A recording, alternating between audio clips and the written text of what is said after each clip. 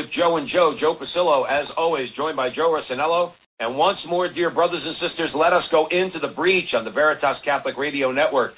1350 on your AM dial, 103.9 on your FM dial, spreading the truth of the Catholic faith to the New York City metropolitan area. As always, we ask you to download the app, the Veritas Catholic Radio Network mobile app, so that you have access to all of our station's content. And hey, if you like what Joe and I do, you can follow us on social media, primarily on YouTube at the Frontline with Joe and Joe. And now we are on Twitter. I know that's kind of politically incorrect right now, but you can follow Joe and I on Twitter at with Joe and Joe, at with Joe and Joe, and follow us there. We'd love to have you. And today we are very pleased and honored to be joined by Father Ed Broom, and we're going to be talking about his new book that's out from Tan Books, Compendium of Marian Devotions, an encyclopedia of the Church's prayers, dogmas, devotions, sacramentals, and feasts honoring the Mother of God.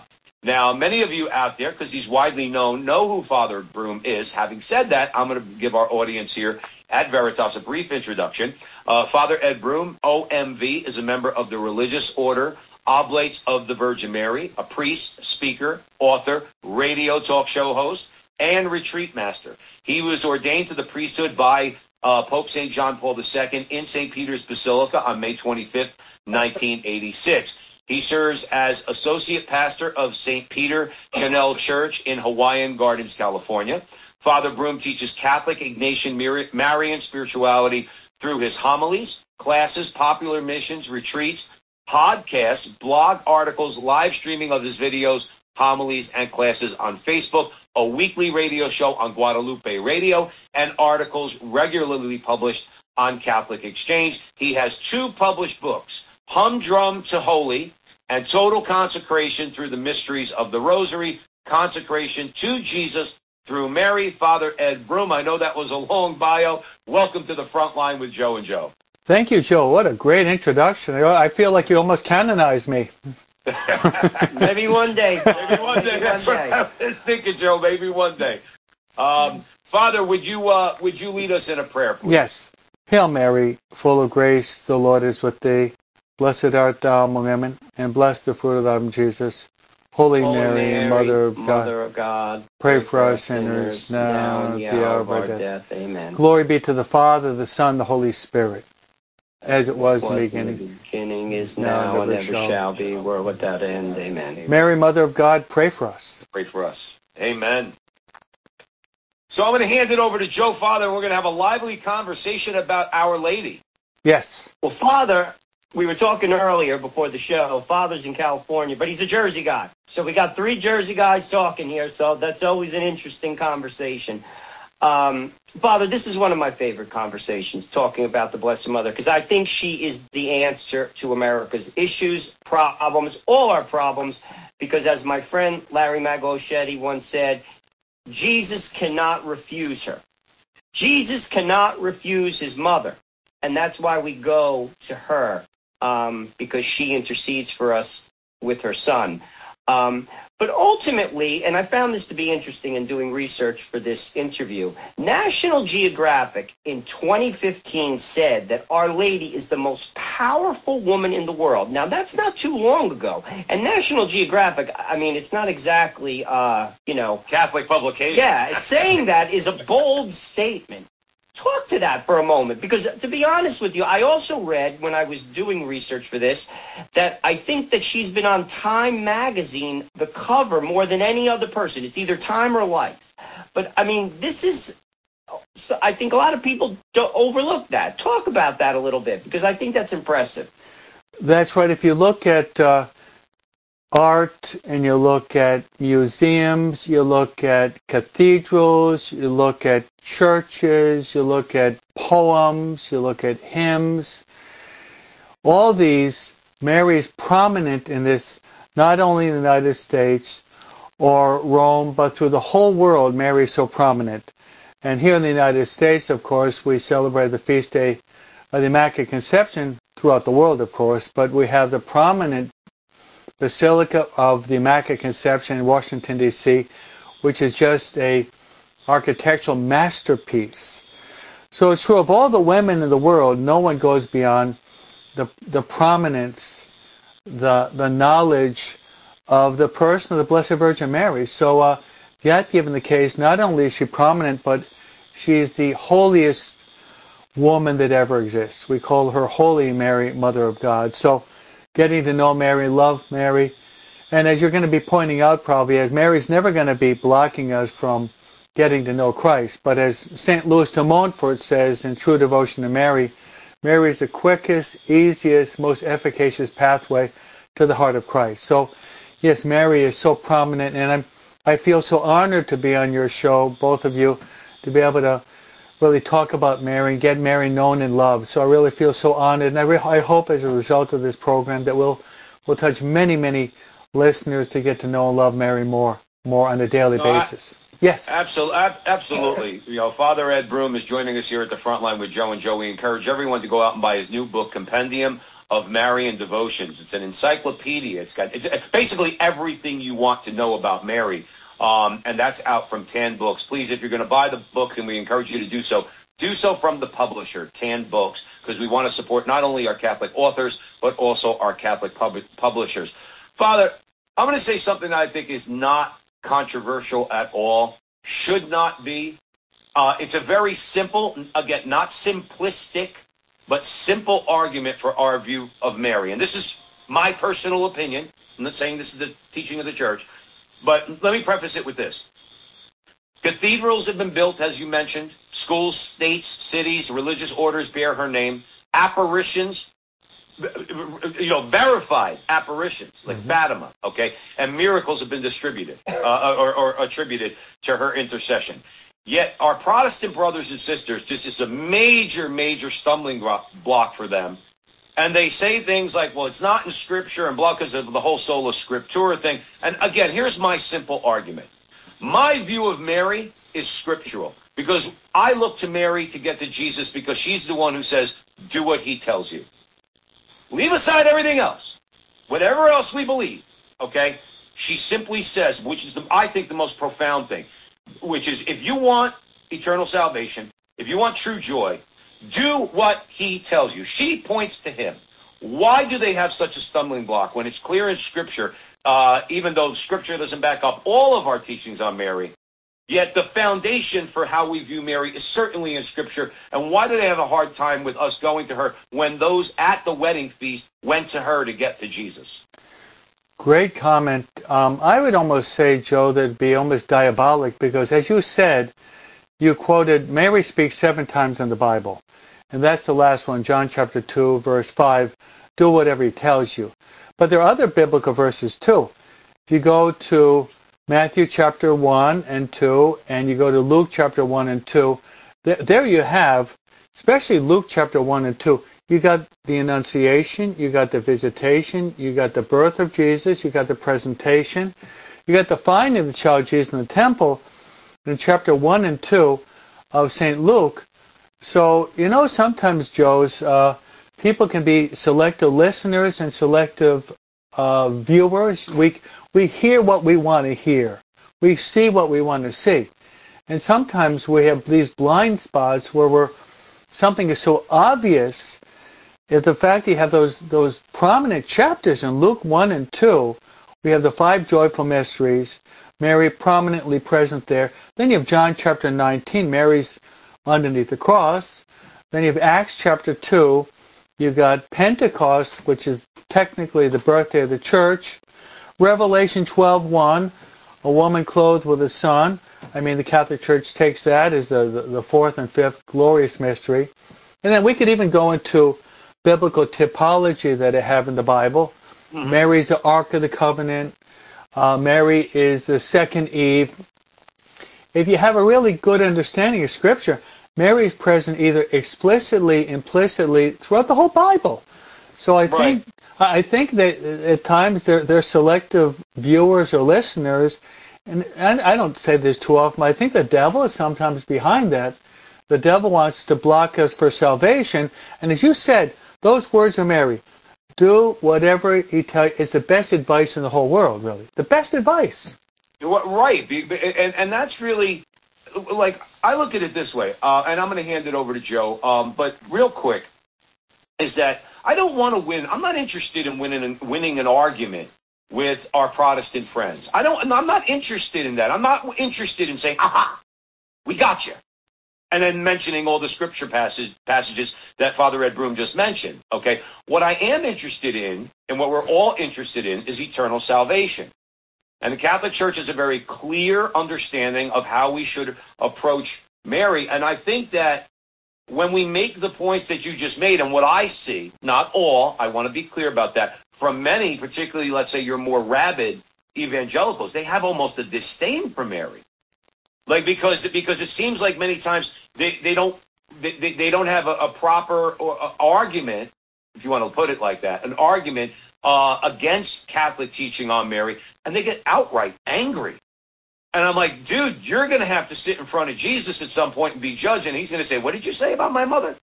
I think that way sometimes. It's almost like a street thing. What did you say about my mama? A quick comment on that, Father, and then we'll keep it moving. I agree with you fully, Joe. I give the example of if I were to invite you and Joe to have a Christmas meal with my mom, and there are 9 of us. We're a big family, you know, and my dad has about 39 grandchildren. And if you talk to me, my brothers and sisters and my mom's grandchildren, but you ignored my mother, that would be highly offensive to all of the Broom clan, because we all love our mom. So I think that everyone can understand that. Everyone in the world wants the mother to be honored and respected, even more so with respect to Mary, the Mother of God. And I like what you said, Joe. Whether we like it or not, we have the 4 last things: death, judgment, heaven, and hell. They exist. It's called eschatology. Sooner or later, we're all going to die. We're going to be going to the judgment seat of our Lord and Savior Jesus Christ. And if we have rejected and despised his mother, I would be afraid on the judgment day. Because if you're rejecting the mother of Jesus, you can't go to heaven if you don't have this love and respect for the mother of Jesus.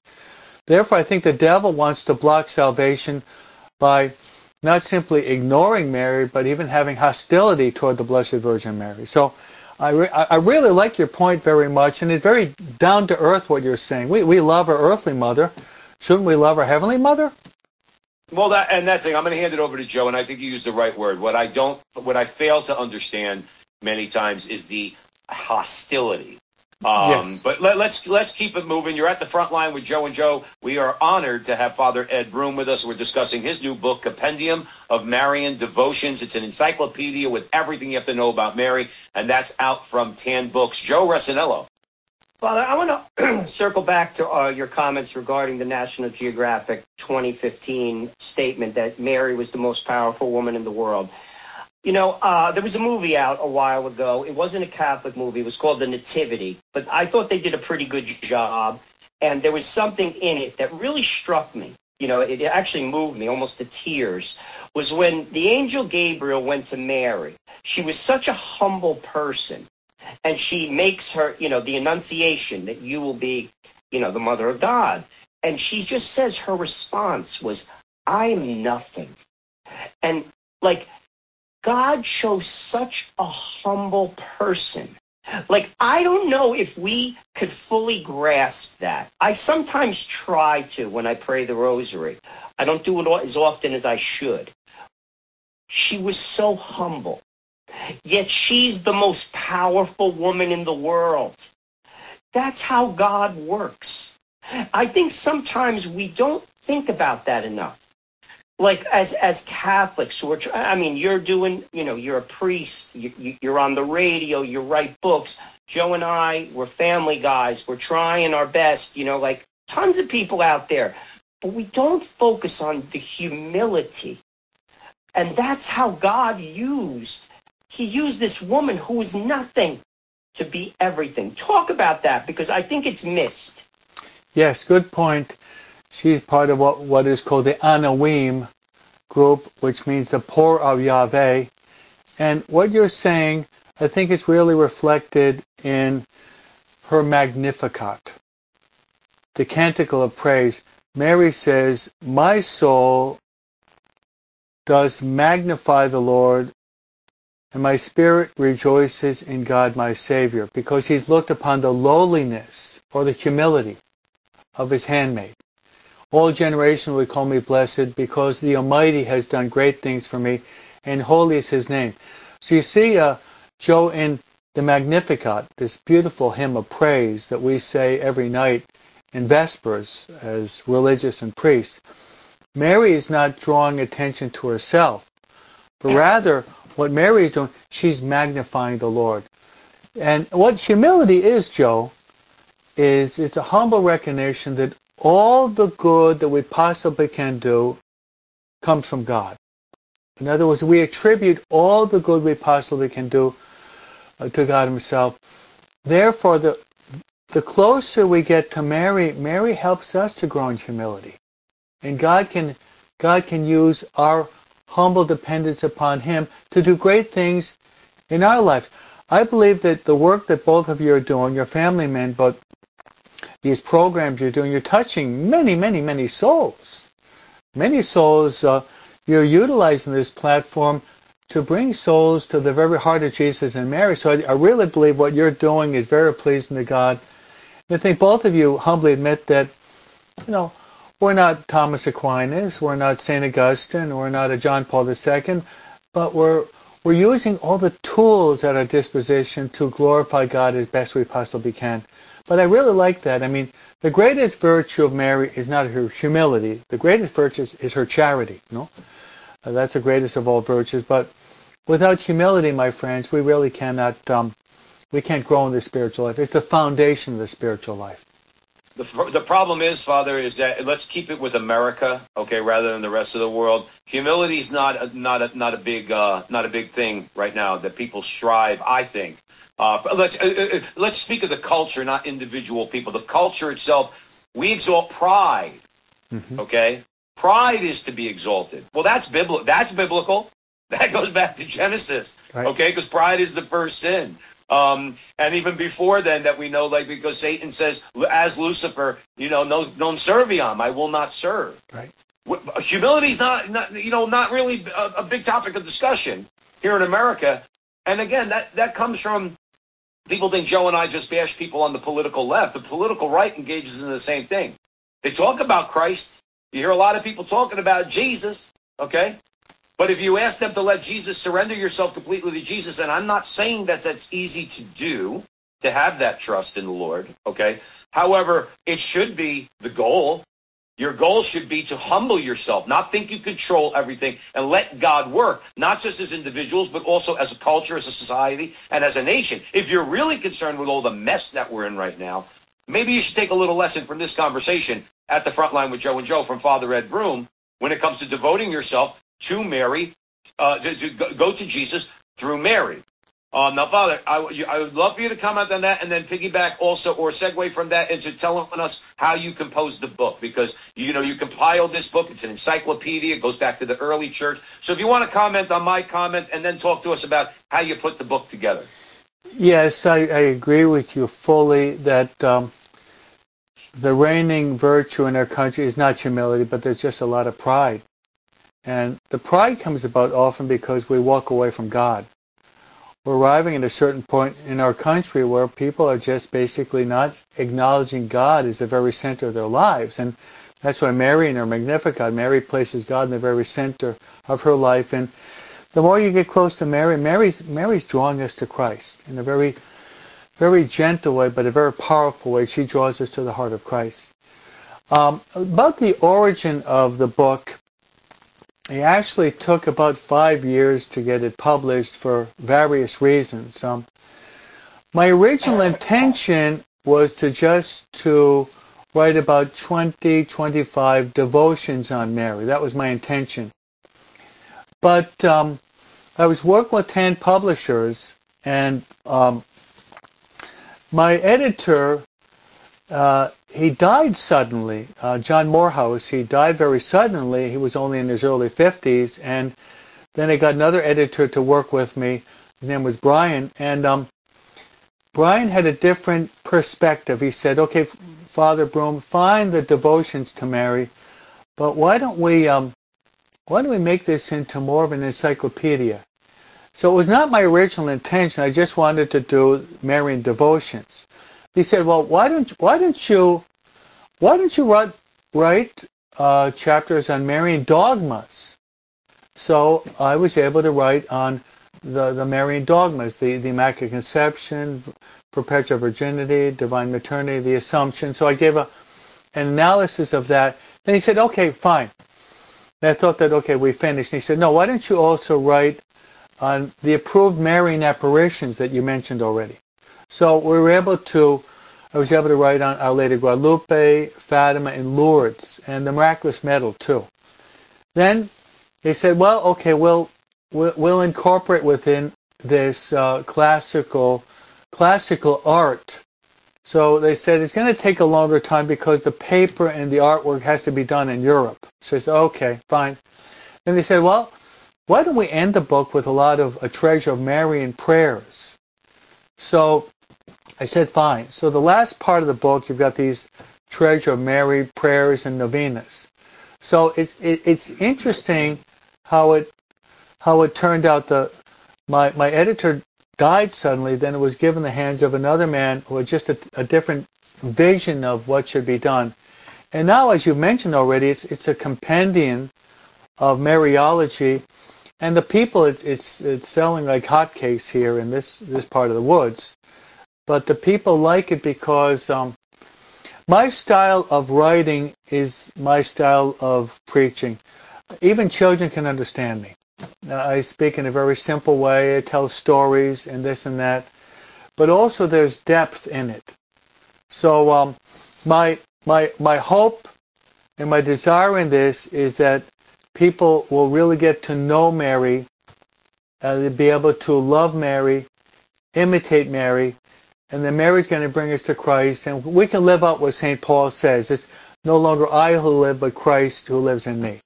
So that's the evolution of the book itself. I did not have that.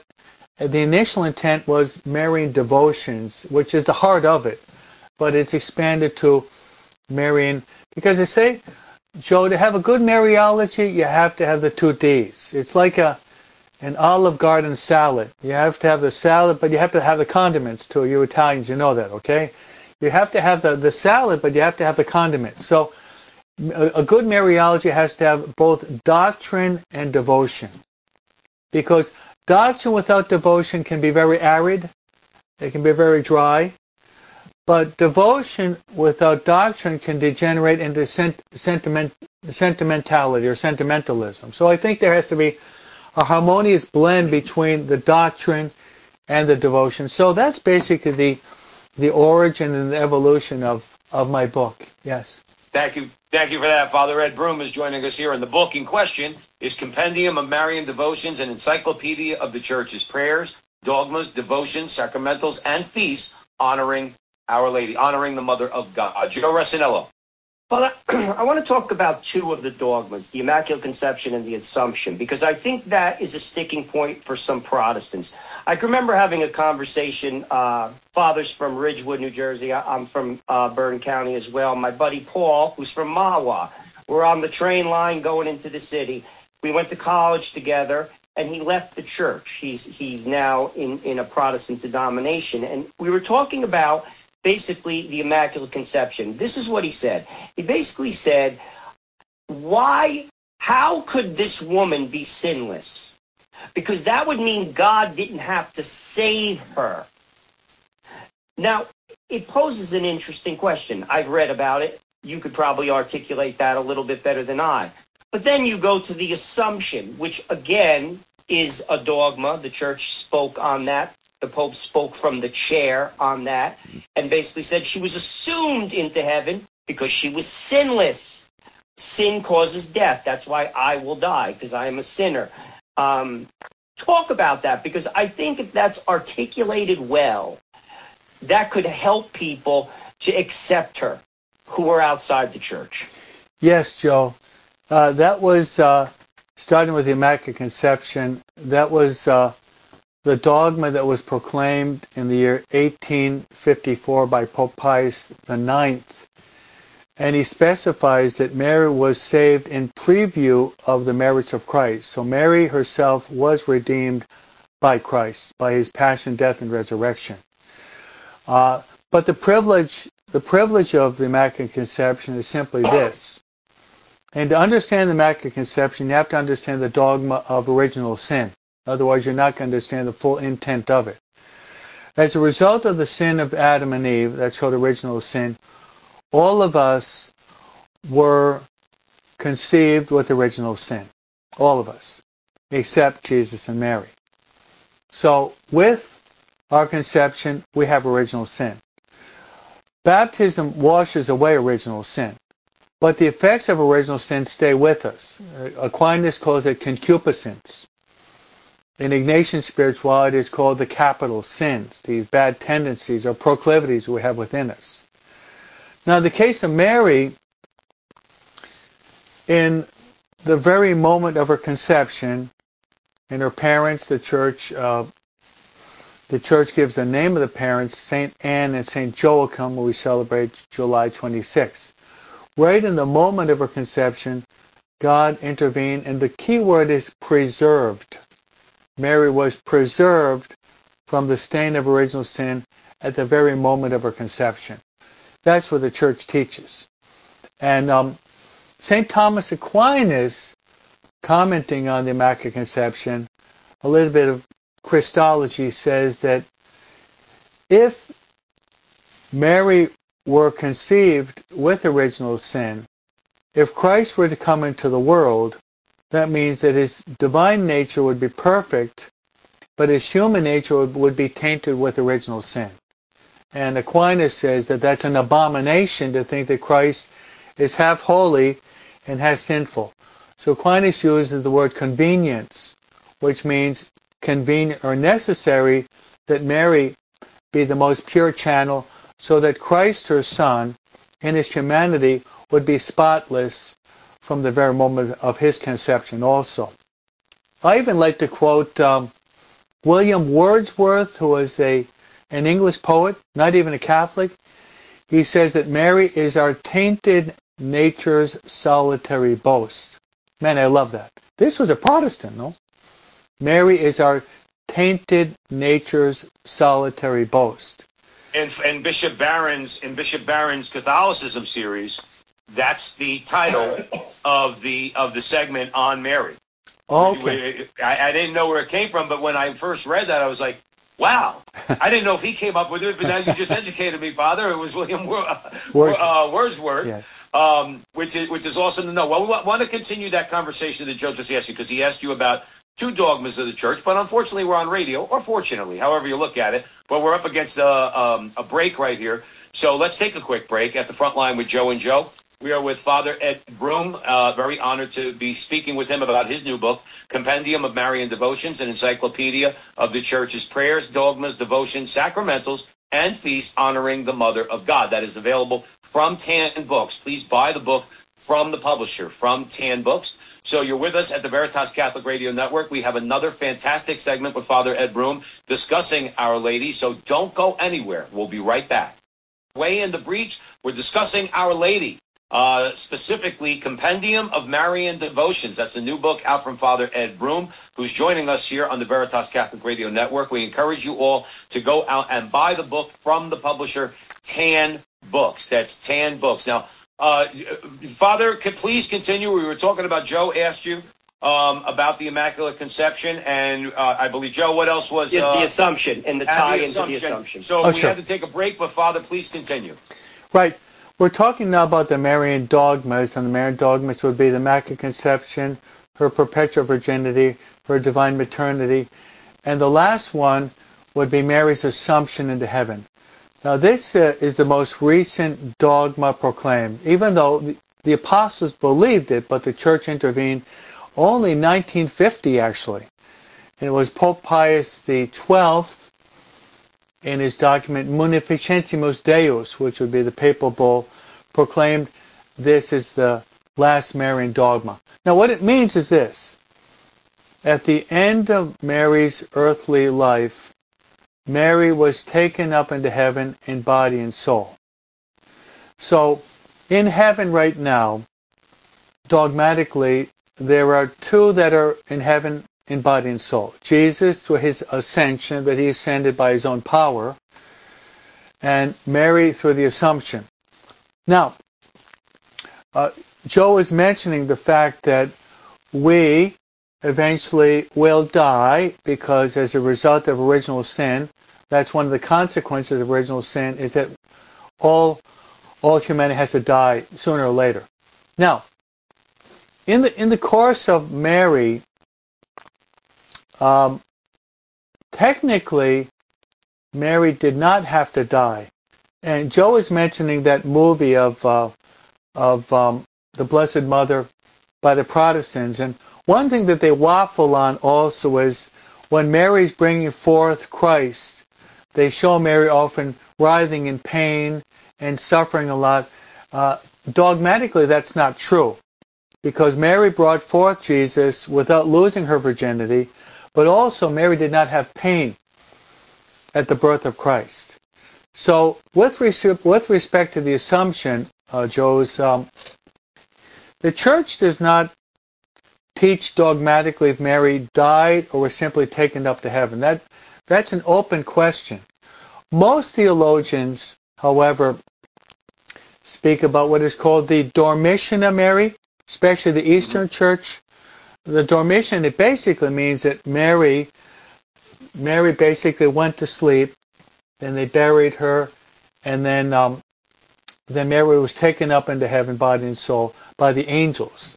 So you can believe that Mary didn't die; she was just taken up to heaven, body and soul, without dying. But also you can accept the fact that Mary did pass from this life through death, but she didn't die because of original sin, but simply the theologian will say Mary wanted to imitate her son. Jesus died. Okay, Mary died also.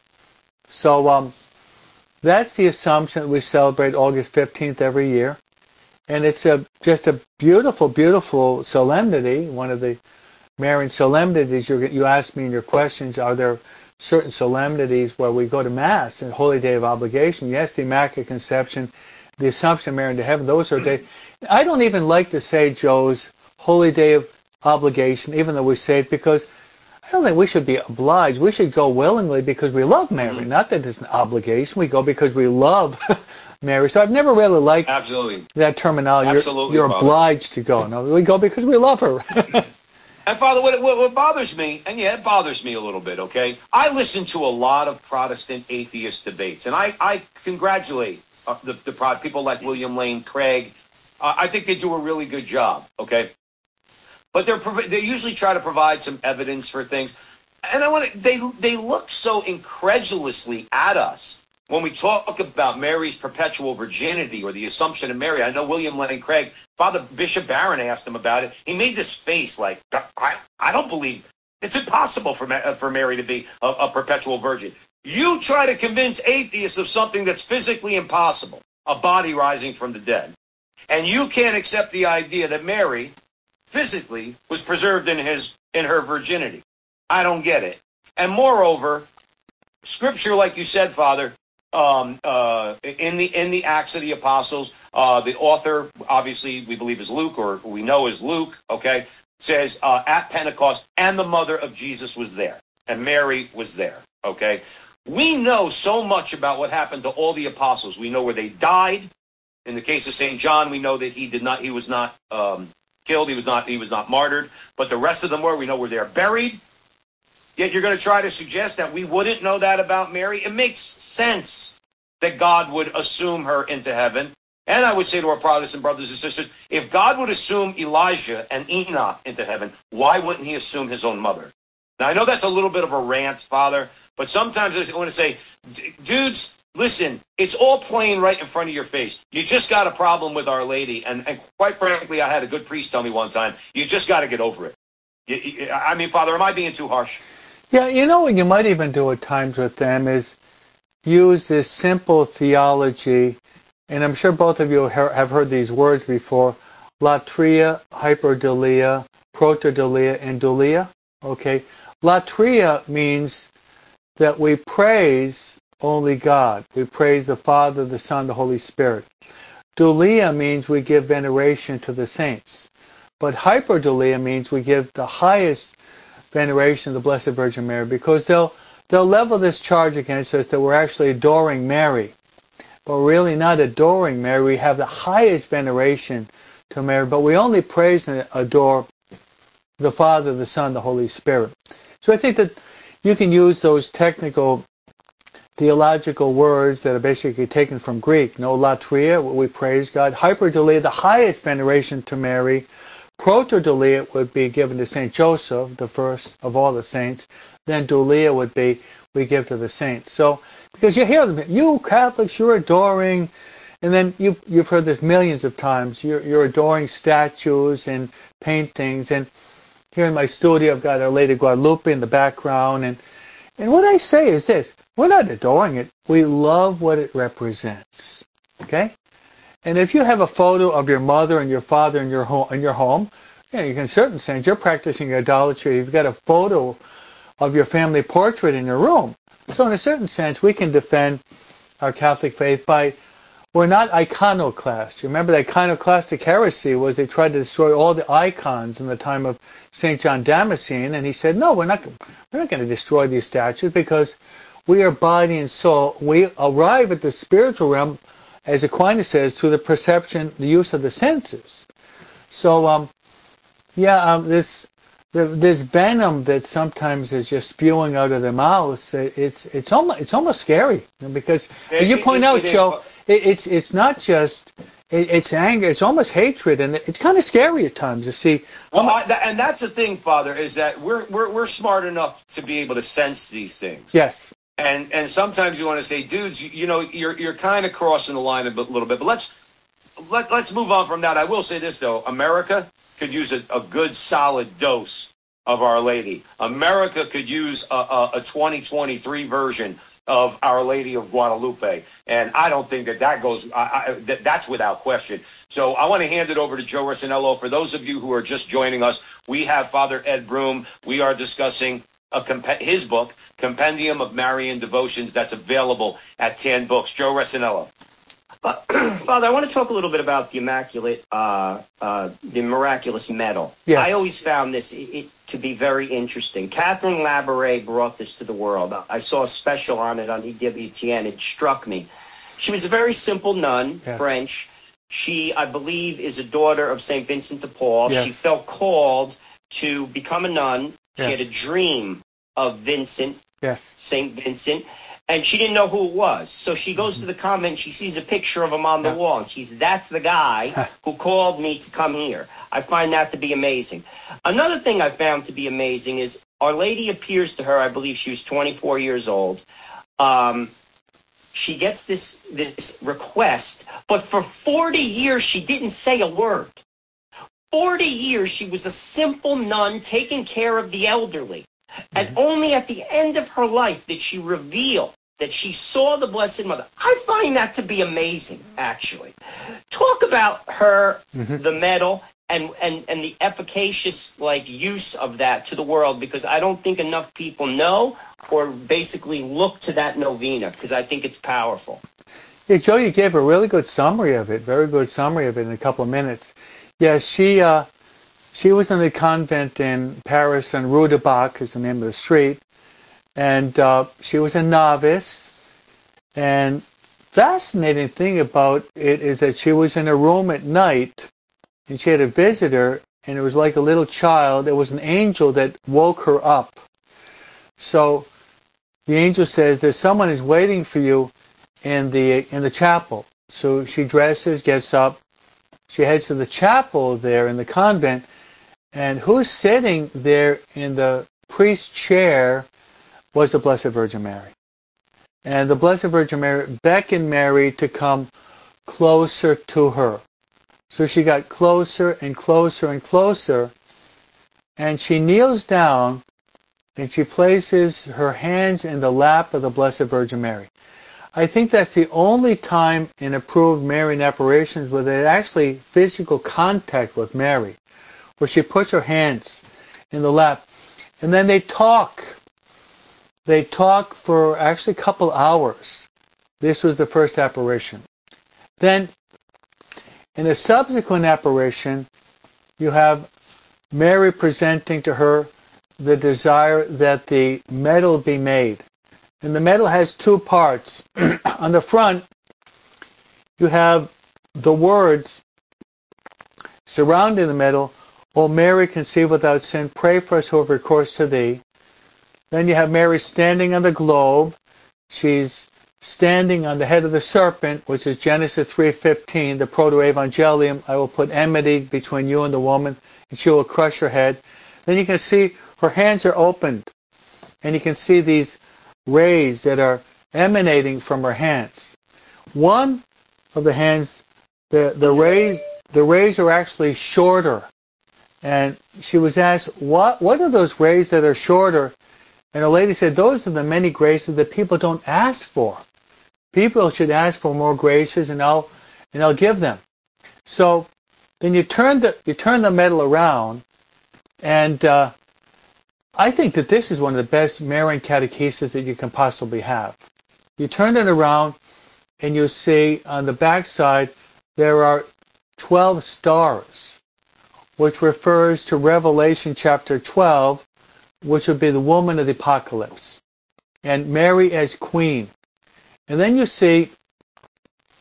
can see a big cross, and below the cross you can see the letter M. And that, of course, refers to Mary who stood at the foot of the cross, and the theologians call Mary as the co-redemptrix that John Paul II mentions in Mater Redemptoris, that Christ is the only Redeemer, but Mary collaborated in the redemption of the world by associating herself with the Passion of Christ on Good Friday. Then you can see in the back of the medal there are two hearts. There's a heart that's surrounded by thorns, which would be the sorrowful heart of Christ. Then there's another heart that's pierced with a sword, and that would be Our Lady of Sorrows. And in my book, you also have a mention of the 7 Sorrows of Mary, which is a beautiful devotion. That's why Maximilian Kolbe was one of the greatest Marian devotees. He founded the militia of the Immaculata, fighting against the Masons, which are really common in Europe as well as in Mexico back in the early 20th century. And Kolbe would actually carry the miraculous medals, and he'd actually call them his spiritual ammunition, his spiritual bullets. And he'd be giving these medals to many people, and he believed so much that it's not so much the medal that works the miracle, but it's the trust and the intercession of Mary. Otherwise, it can become a superstition. So I love this devotion of the miraculous medal. The technical name for it is the Medal of the Immaculate Conception. But given that so many miracles have been attributed to it, in common use it's called the Miraculous Medal. So I love that devotion, and you gave a really good 2-minute summary of this. What you said, she had the vision of this man. Then when she come in the convent, she saw a picture of him. That's the guy I saw in the dream, and it happened to be St. Vincent de Paul that you mentioned. No, it's amazing. It is amazing. It's a great story, yes. Well, Father, let's talk about another devotion, okay? Now, God bless the old ladies in church, yes. Okay? Because they are constantly praying the rosary. When I go to confession here, usually on a Friday morning after confession, or while I'm waiting online, I can hear them all in the church, a group of them praying the rosary. Okay, the popular misconception is that the rosary is for old ladies.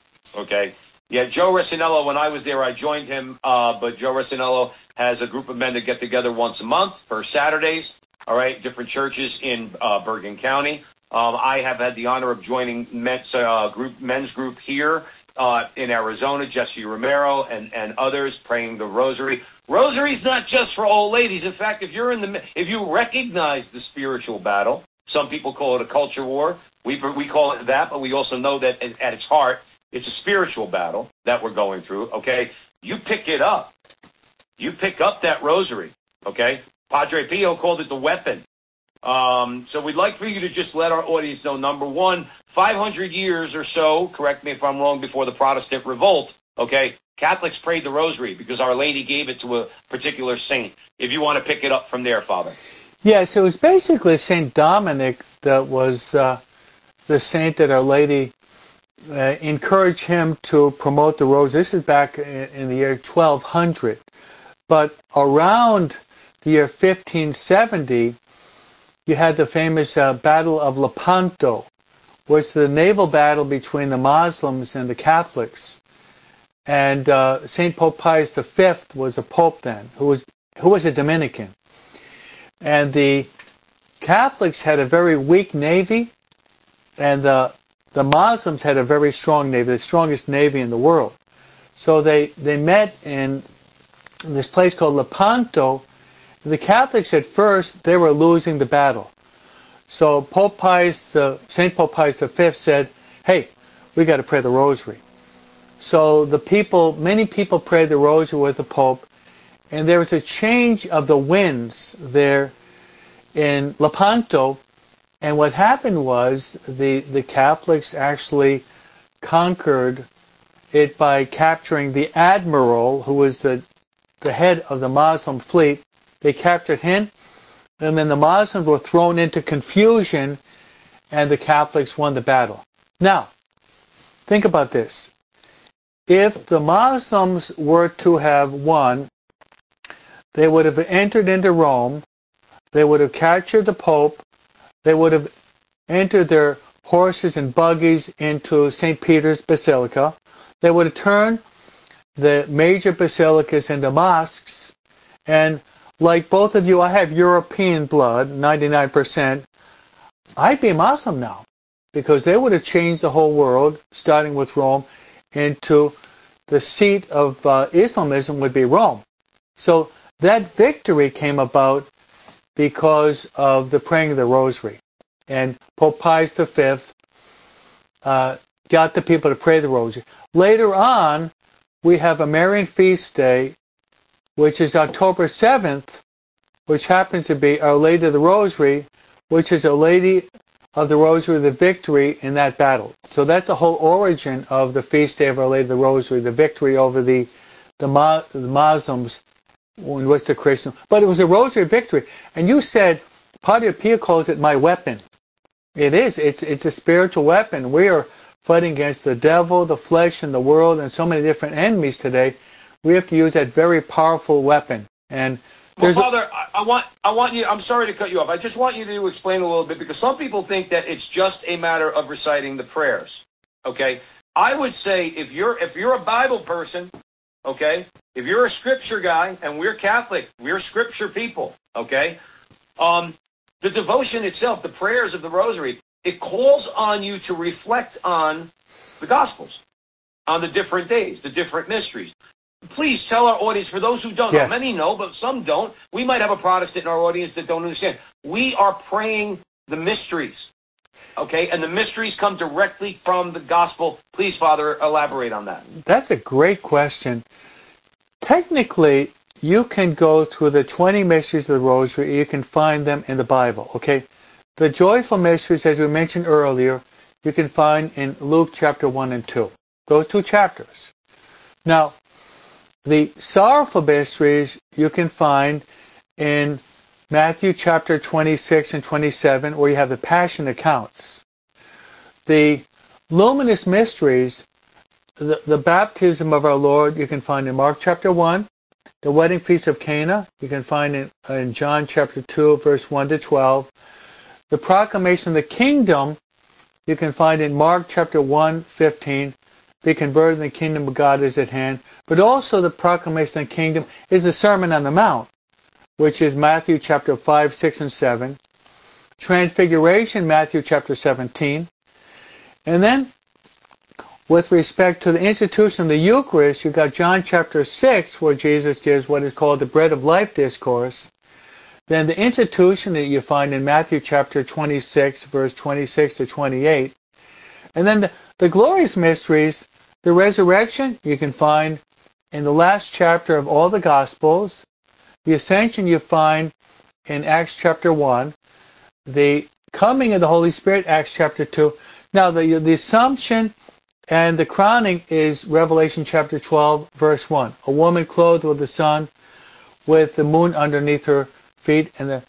So I in 4 minutes, I've given you where you can find all the 20 mysteries of the Rosary in the Bible. So I like your point. It's not simply a pious devotion of old ladies, but rather it's a biblical prayer. It's based on the Word of God. So Protestant... Yes. Well, Father, we probably only have time for one more question, but I want to say this. I know that prayer, it means something. I know in my heart because the devil is always trying to distract. Now, I get distracted myself because I've got quasi-ADD, okay? But it doesn't help that the evil one tries to distract me because I have to struggle sometimes to get back to contemplating that whether it be the Annunciation or the Visitation or whatever I'm focusing on. And I know that it's true and it's efficacious because I'm constantly being distracted. But I did want you, and I'm happy that you mentioned that to our audience, because I think that's a common misconception, is that it's just counting beads. No. We're reflecting on the gospel. And that's the main thing to know. One short comment on that, Joe, is St. Alphonsus Liguori, who wrote The Glories of Mary, who loved the Rosary. This lady comes up to him and says, every time I pray the Rosary, I have all these temptations. St. Alphonsus says, that's a good sign the devil's angry at you. So it's true. I didn't know that, Father. That's exactly my point. Joe Resinello, we probably have time for one more question. I'm going to hand it over to you. Father, in La Crosse, Wisconsin, Cardinal Burke had a shrine built to Our Lady of Guadalupe. It's a place I always wanted to go. I hope to go there one day with my family. I look to Our Lady of Guadalupe because the story is amazing. She converted Mexico. In a short amount of time. Basically, a people that were engaging in humans, not all Mexicans, please don't misunderstand me, but the Indians participated with human sacrifice. They killed people. I'm not making this up. This is historic. Our Lady came, the population converts, something the Spaniards could not do. I look to her because I see what's going on in our country, Father. It's like a ball rolling down the hill. It's out of control. I don't think we can fix it. Father, I don't think humans can fix it. We're engaging in things and we're participating in things that are becoming legal. Abortion, same-sex marriage, euthanasia. It's out of control. Yeah. And I think Our Lady is the only one that could help us. I really believe that. And talk to that a little bit, because I'll be truthful with you. I think sometimes I focus on what I can do. I can do nothing. I have to give it to Our Lady. Yes. About 6 or 7 years ago, there's a woman that wrote a book called The Marian Option.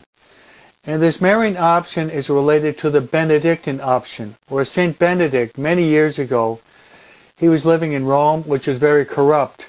He left Rome. He went to Subiaco, and then he went to Monte Cassino. And he founded, of course, the Benedictine order. So he sought refuge in prayer and penance and contemplation. Marian option is this. I agree with you, Joe. We have to find refuge in Mary. She said in Fatima, in the end, my Immaculate Heart will triumph. The example I like to give is this. We're living in tough times. So did Noah. How was Noah saved? He went into the ark with his wife, his sons, the daughter-in-laws, and the animals. Only those who were present in the ark in the time of Noah, they were saved from the deluge. So, in a certain sense, this is Marian typology or symbolism. The modern Ark of Noah is the heart of Jesus and the heart of Mary. So I believe in what you're saying. Now more than ever, we have to seek refuge in the Immaculate Heart of Mary. And as the other Joe said, we got to pray that rosary. That rosary is going to be, it's a spiritual weapon. Remember David against Goliath. How could David possibly beat Goliath? He just had a couple of stones. This huge giant with so much experience with a crescent sword, he's going to cut his head off. He had one stone with a slingshot. He aimed it, riveted in the head of the giant. He fell to the ground. He cut his head off. I think we're surrounded by many Goliaths today in the modern world, as you said. Abortion, euthanasia, same-sex marriages, materialism, consumerism, agnosticism, atheism. We're surrounded by all these spiritual giants. But God can use, as you mentioned earlier, the humility of Mary and her holiness can overcome all of these moral giants that are surrounding us today. Father Ed Broom, we're going to probably have to leave it there. I do want to say this, though. You both mentioned two things that I had in my head throughout this. And the thought I had was, Mary moves history. And you both gave two fantastic examples, one of which was the Battle of Lepanto, where, yes, Western civilization comes to an end without that victory at Lepanto. And Joe mentioned Guadalupe, the conversion of an entire nation that was so deep in depravity, like the Canaanites, okay? And Mary's appearance changed Mexico. Unfortunately, they seem to be the pigs going back to the vomit, because Mexico is not in good shape right now. But there are many good people there, and Mexico was changed because of Our Lady. And that's just two examples, okay? Father, we have to leave it there. Father, what do you have on the plate right now? What do you got coming out? Right now, I'm basically trying to really promote this book. I've got a series of talks I'm giving 5 Sundays in a row, really trying to promote this. And I have another book, was Consecration to Mary through the Mystery of the Rosary. So I'm going from parish to parish, trying to get people to consecrate themselves to the Blessed Virgin Mary. So I ask you to humbly pray for me, pray for my ministry, that all of us will try to promote Mary, and we will magnify the Lord by proclaiming the greatness of Mary. Absolutely. Father Ed Broom, thank you so much for joining us at the front line with Joe and Joe. Will you encourage all of our audience members, go out and buy the book at Tan Books, Compendium of Marian Devotions, an encyclopedia of the Church's prayers, dogmas, devotions, sacramentals, and feasts, honoring the Mother of God. Father, thank you so much for coming on the show. You're welcome back here anytime. God bless you. Thank you so much, Joe. Thank you so much. Thank you, and thank you all out there at the Veritas